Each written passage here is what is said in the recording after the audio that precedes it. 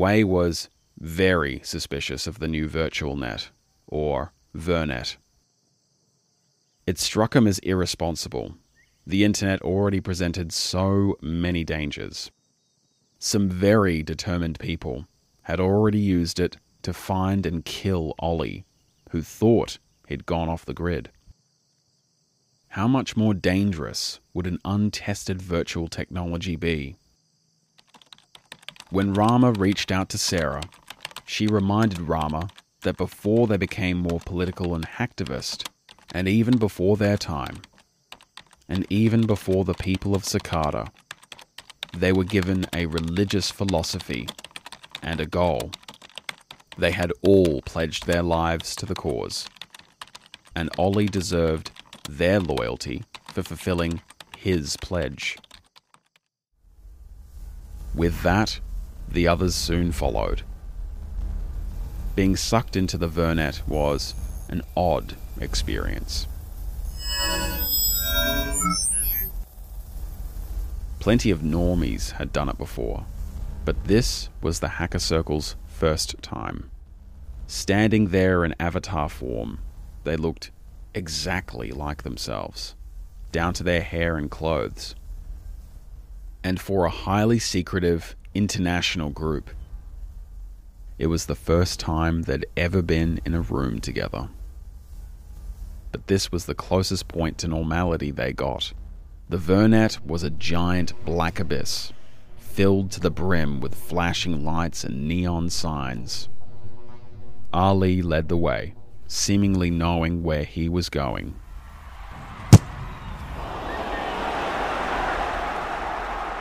Wei looked up to see an upside-down football stadium, 300 meters in the air. Underneath where he was walking was a group of men and women doing a rap battle. At first, there were 20 of them, scattered across the sky like stars. Then they turned into a single amorphous blob behind him, in the shape and size of a 20-meter-tall silver coin. It quickly became very clear to the Hackers Circle that normal laws of physics didn't apply here, and there was no point in walking. The Hackers Circle spent an hour or two orientating themselves in this new digital realm. As they were acclimatizing, Sarah couldn't help but ask herself, had Ali been here before? Maybe he has, and was just embarrassed that people would find out he liked normie technology. It was rudimentary and reductive, but in a universe of infinite possibilities, in which the wildest recesses of your imagination were at ultimate liberty to be made manifest, the Hackers Circle had ironically built what they were most familiar and comfortable with. Wei, Rama, Ali and Sarah were seated in bipedal robots that looked like something out of a video game. They had metal shells to protect them with large wings. And inside, a protective womb with a keyboard and a mouse where they could control their movement. The Hackers Circle had eventually found the entrance to Mariana's web through the form of reality they were most familiar with. In front of them stood a gigantic mechanical door covered in gears and cogs like an arcane bank vault. And superimposed in front of it were lines and lines of code, kilometers wide and tall. They stood in front of it, typing vigorously. Not the whole door, something, unlocked after a few hours of work. A single colony of gears on the door began whirring rapidly and rolled back into themselves, revealing the slightest of gaps. And smoke immediately curled out from it, transforming into something halfway between a ghostly apparition and a movie.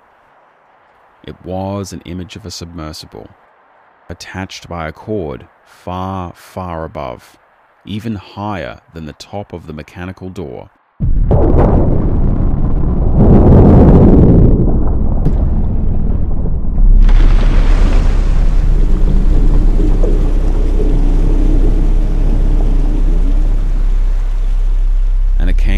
way to the bottom, meeting the hacker's circle.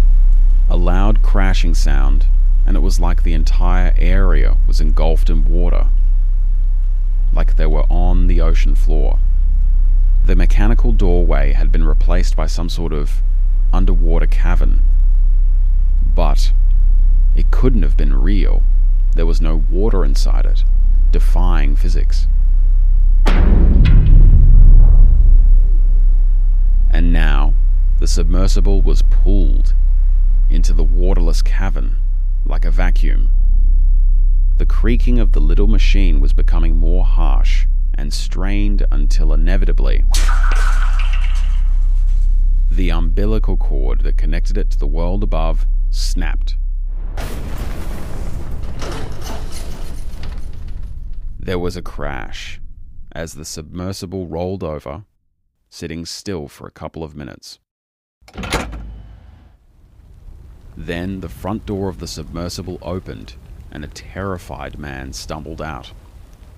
The man's coiffed hair, close shave, and beige clothing made him look like somebody from those movies 100 years ago. The man instinctively grabbed at his throat, almost as if expecting to choke, but he didn't, until he saw what looked like another man standing 3 meters tall, with the wings of a large eagle protruding from his back at the end of the cavern.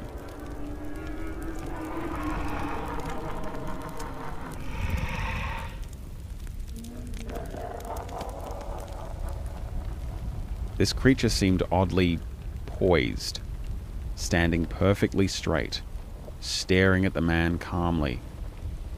The man arrogantly bellowed out, asking the creature his name. The creature responded that he was known as Folklore. Folklore then asked, "What is your name, Lumerian?" The man said that his name was Jack Olson, but that he had no idea what a Lumerian was, and made it very clear he thought the term sounded like mumbo-jumbo.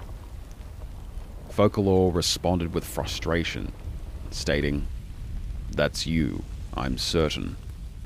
How your kind changes so often. What are you calling yourselves now?" "Human," replied Jack.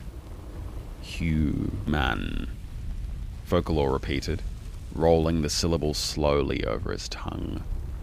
Yes, he'd definitely heard the term before, but saw no point remembering it if it was just going to change again. The creature then began advancing towards Jack.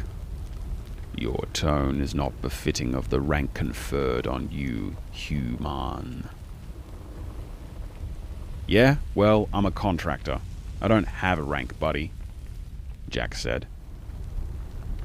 "Not yet," bellowed Folklore, as his wings expanded to 3 times their size, engulfing Jack and the entire underwater cavern.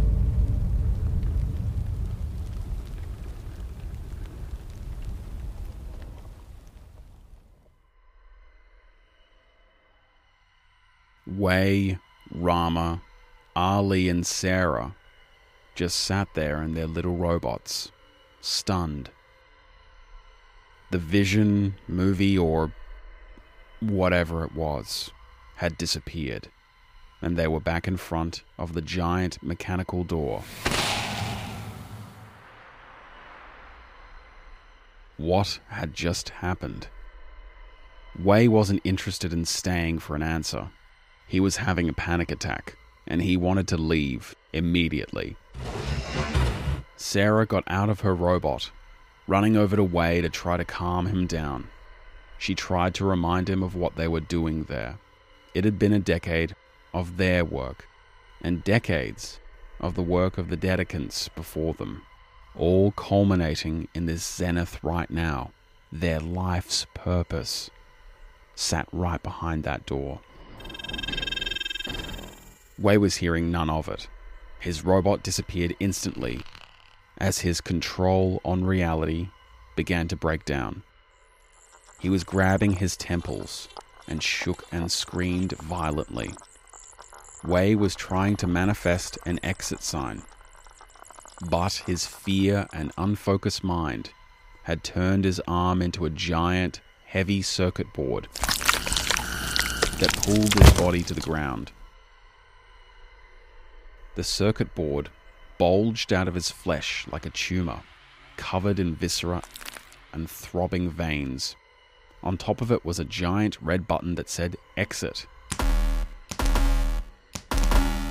And Wei was pressing it over and over and over again. Why wasn't it working? No matter how many times he smashed it, it didn't work. Then, suddenly, millions of whirring gears began to spin all over the giant mechanical door as it slowly creaked open. "Guys, I think we did it," Ali said. He had been silently cracking the final parts of the chamber while everyone else was distracted, and didn't waste a second walking in. Rama walked in with her robot. As Sarah leant down to help Wei drag his enormous, enlarged arm with him into the chamber.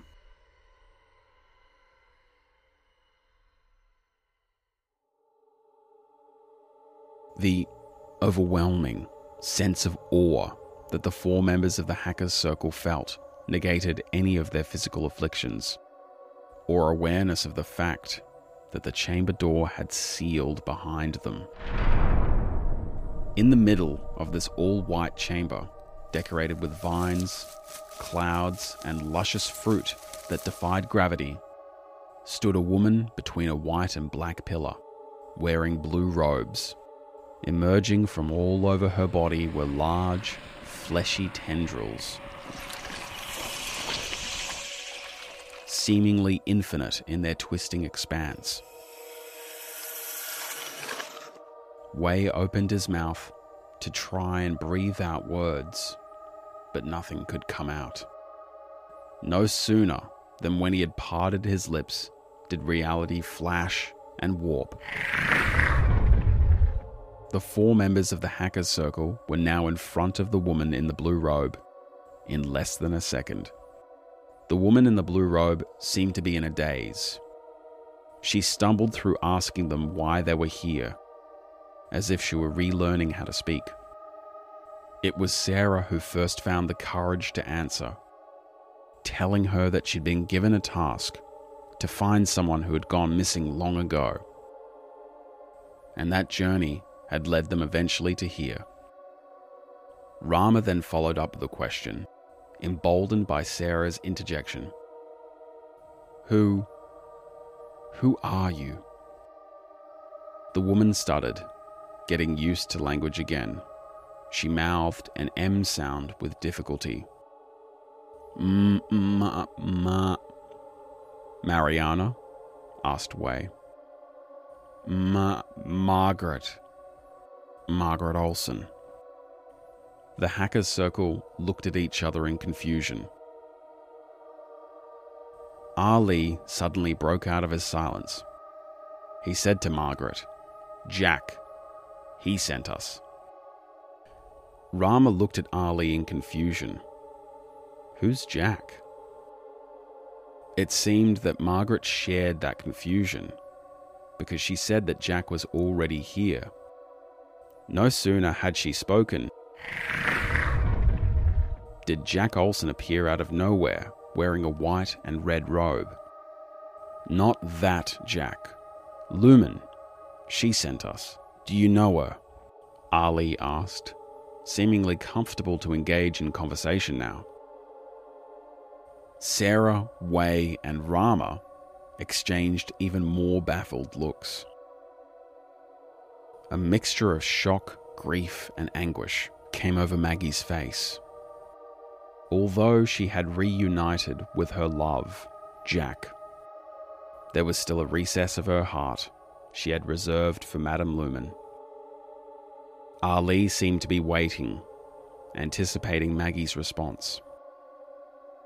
And then as Maggie began to put it together, the colour flooded back into her visage. Maggie had met a spirit long ago that had joined her in the Mariana's web.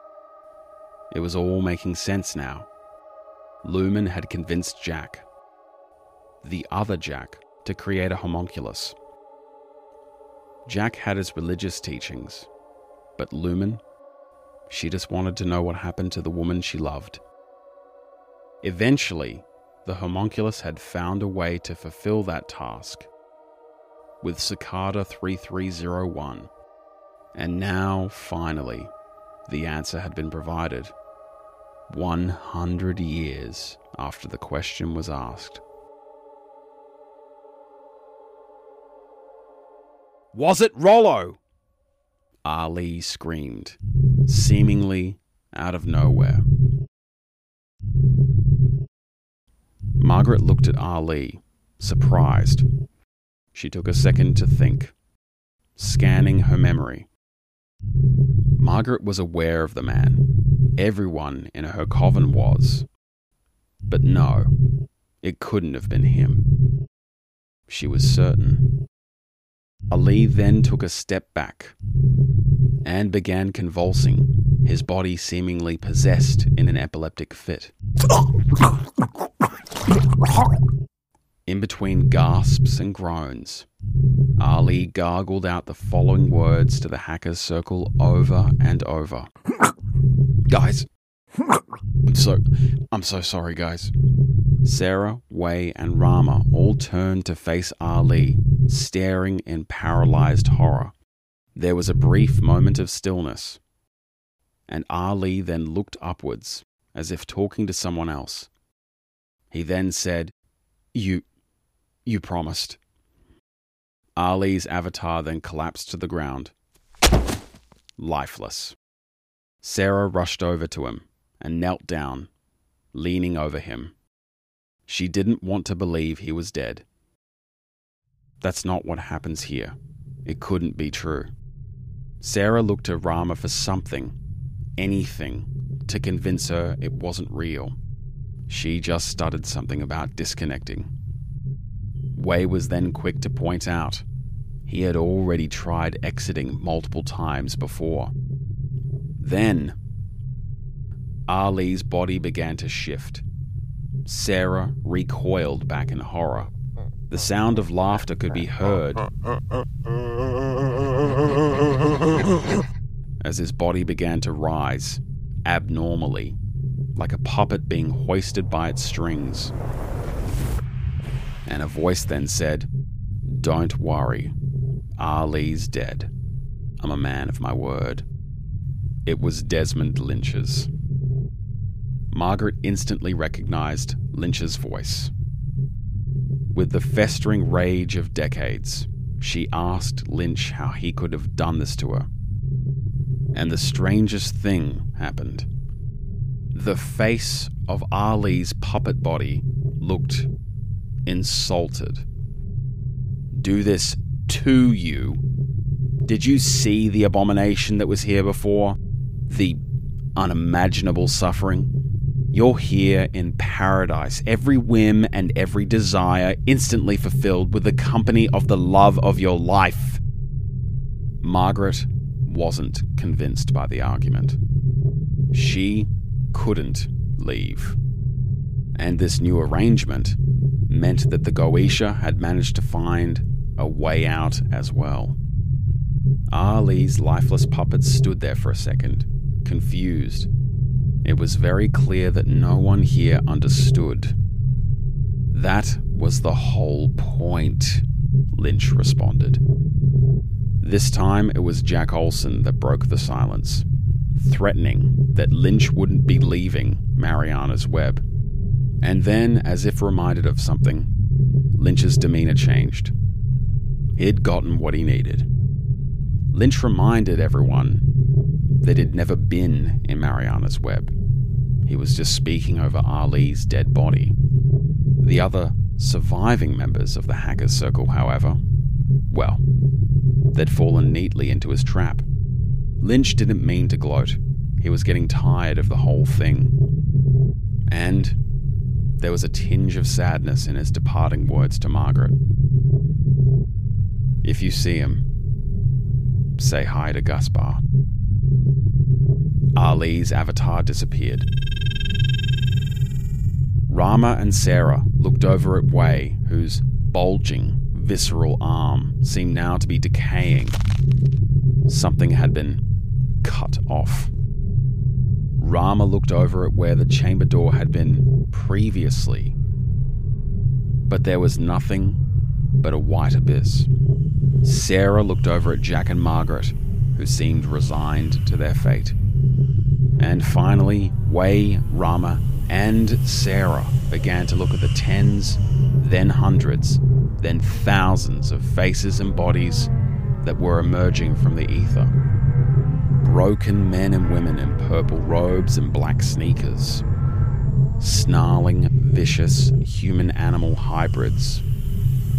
And in the distance, the unspeakable forms that vaguely resembled aching contortions of thousands of legs, eyeballs, and exposed organs.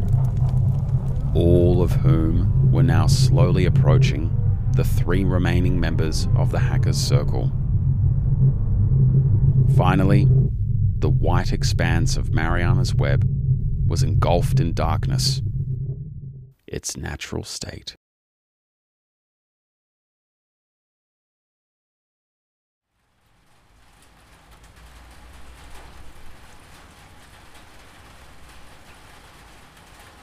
You've just listened to episode 13 of the Sulphuric Secrets, and the conclusion of season 1. This is the end of the Sulphuric Secrets for now, but it's just the beginning for Between Two Worlds content. There's a number of projects on the Between Two Worlds slate, including the recent launch of the Sulphuric Secrets website. I've been tossing up a series in between the second season of the Sulphuric Secrets that interviews experts related to each episode. So think Hollywood, rocket science, occultism, ancient history. Let me know if this is something you'd like to see, and I can make it a priority in terms of projects.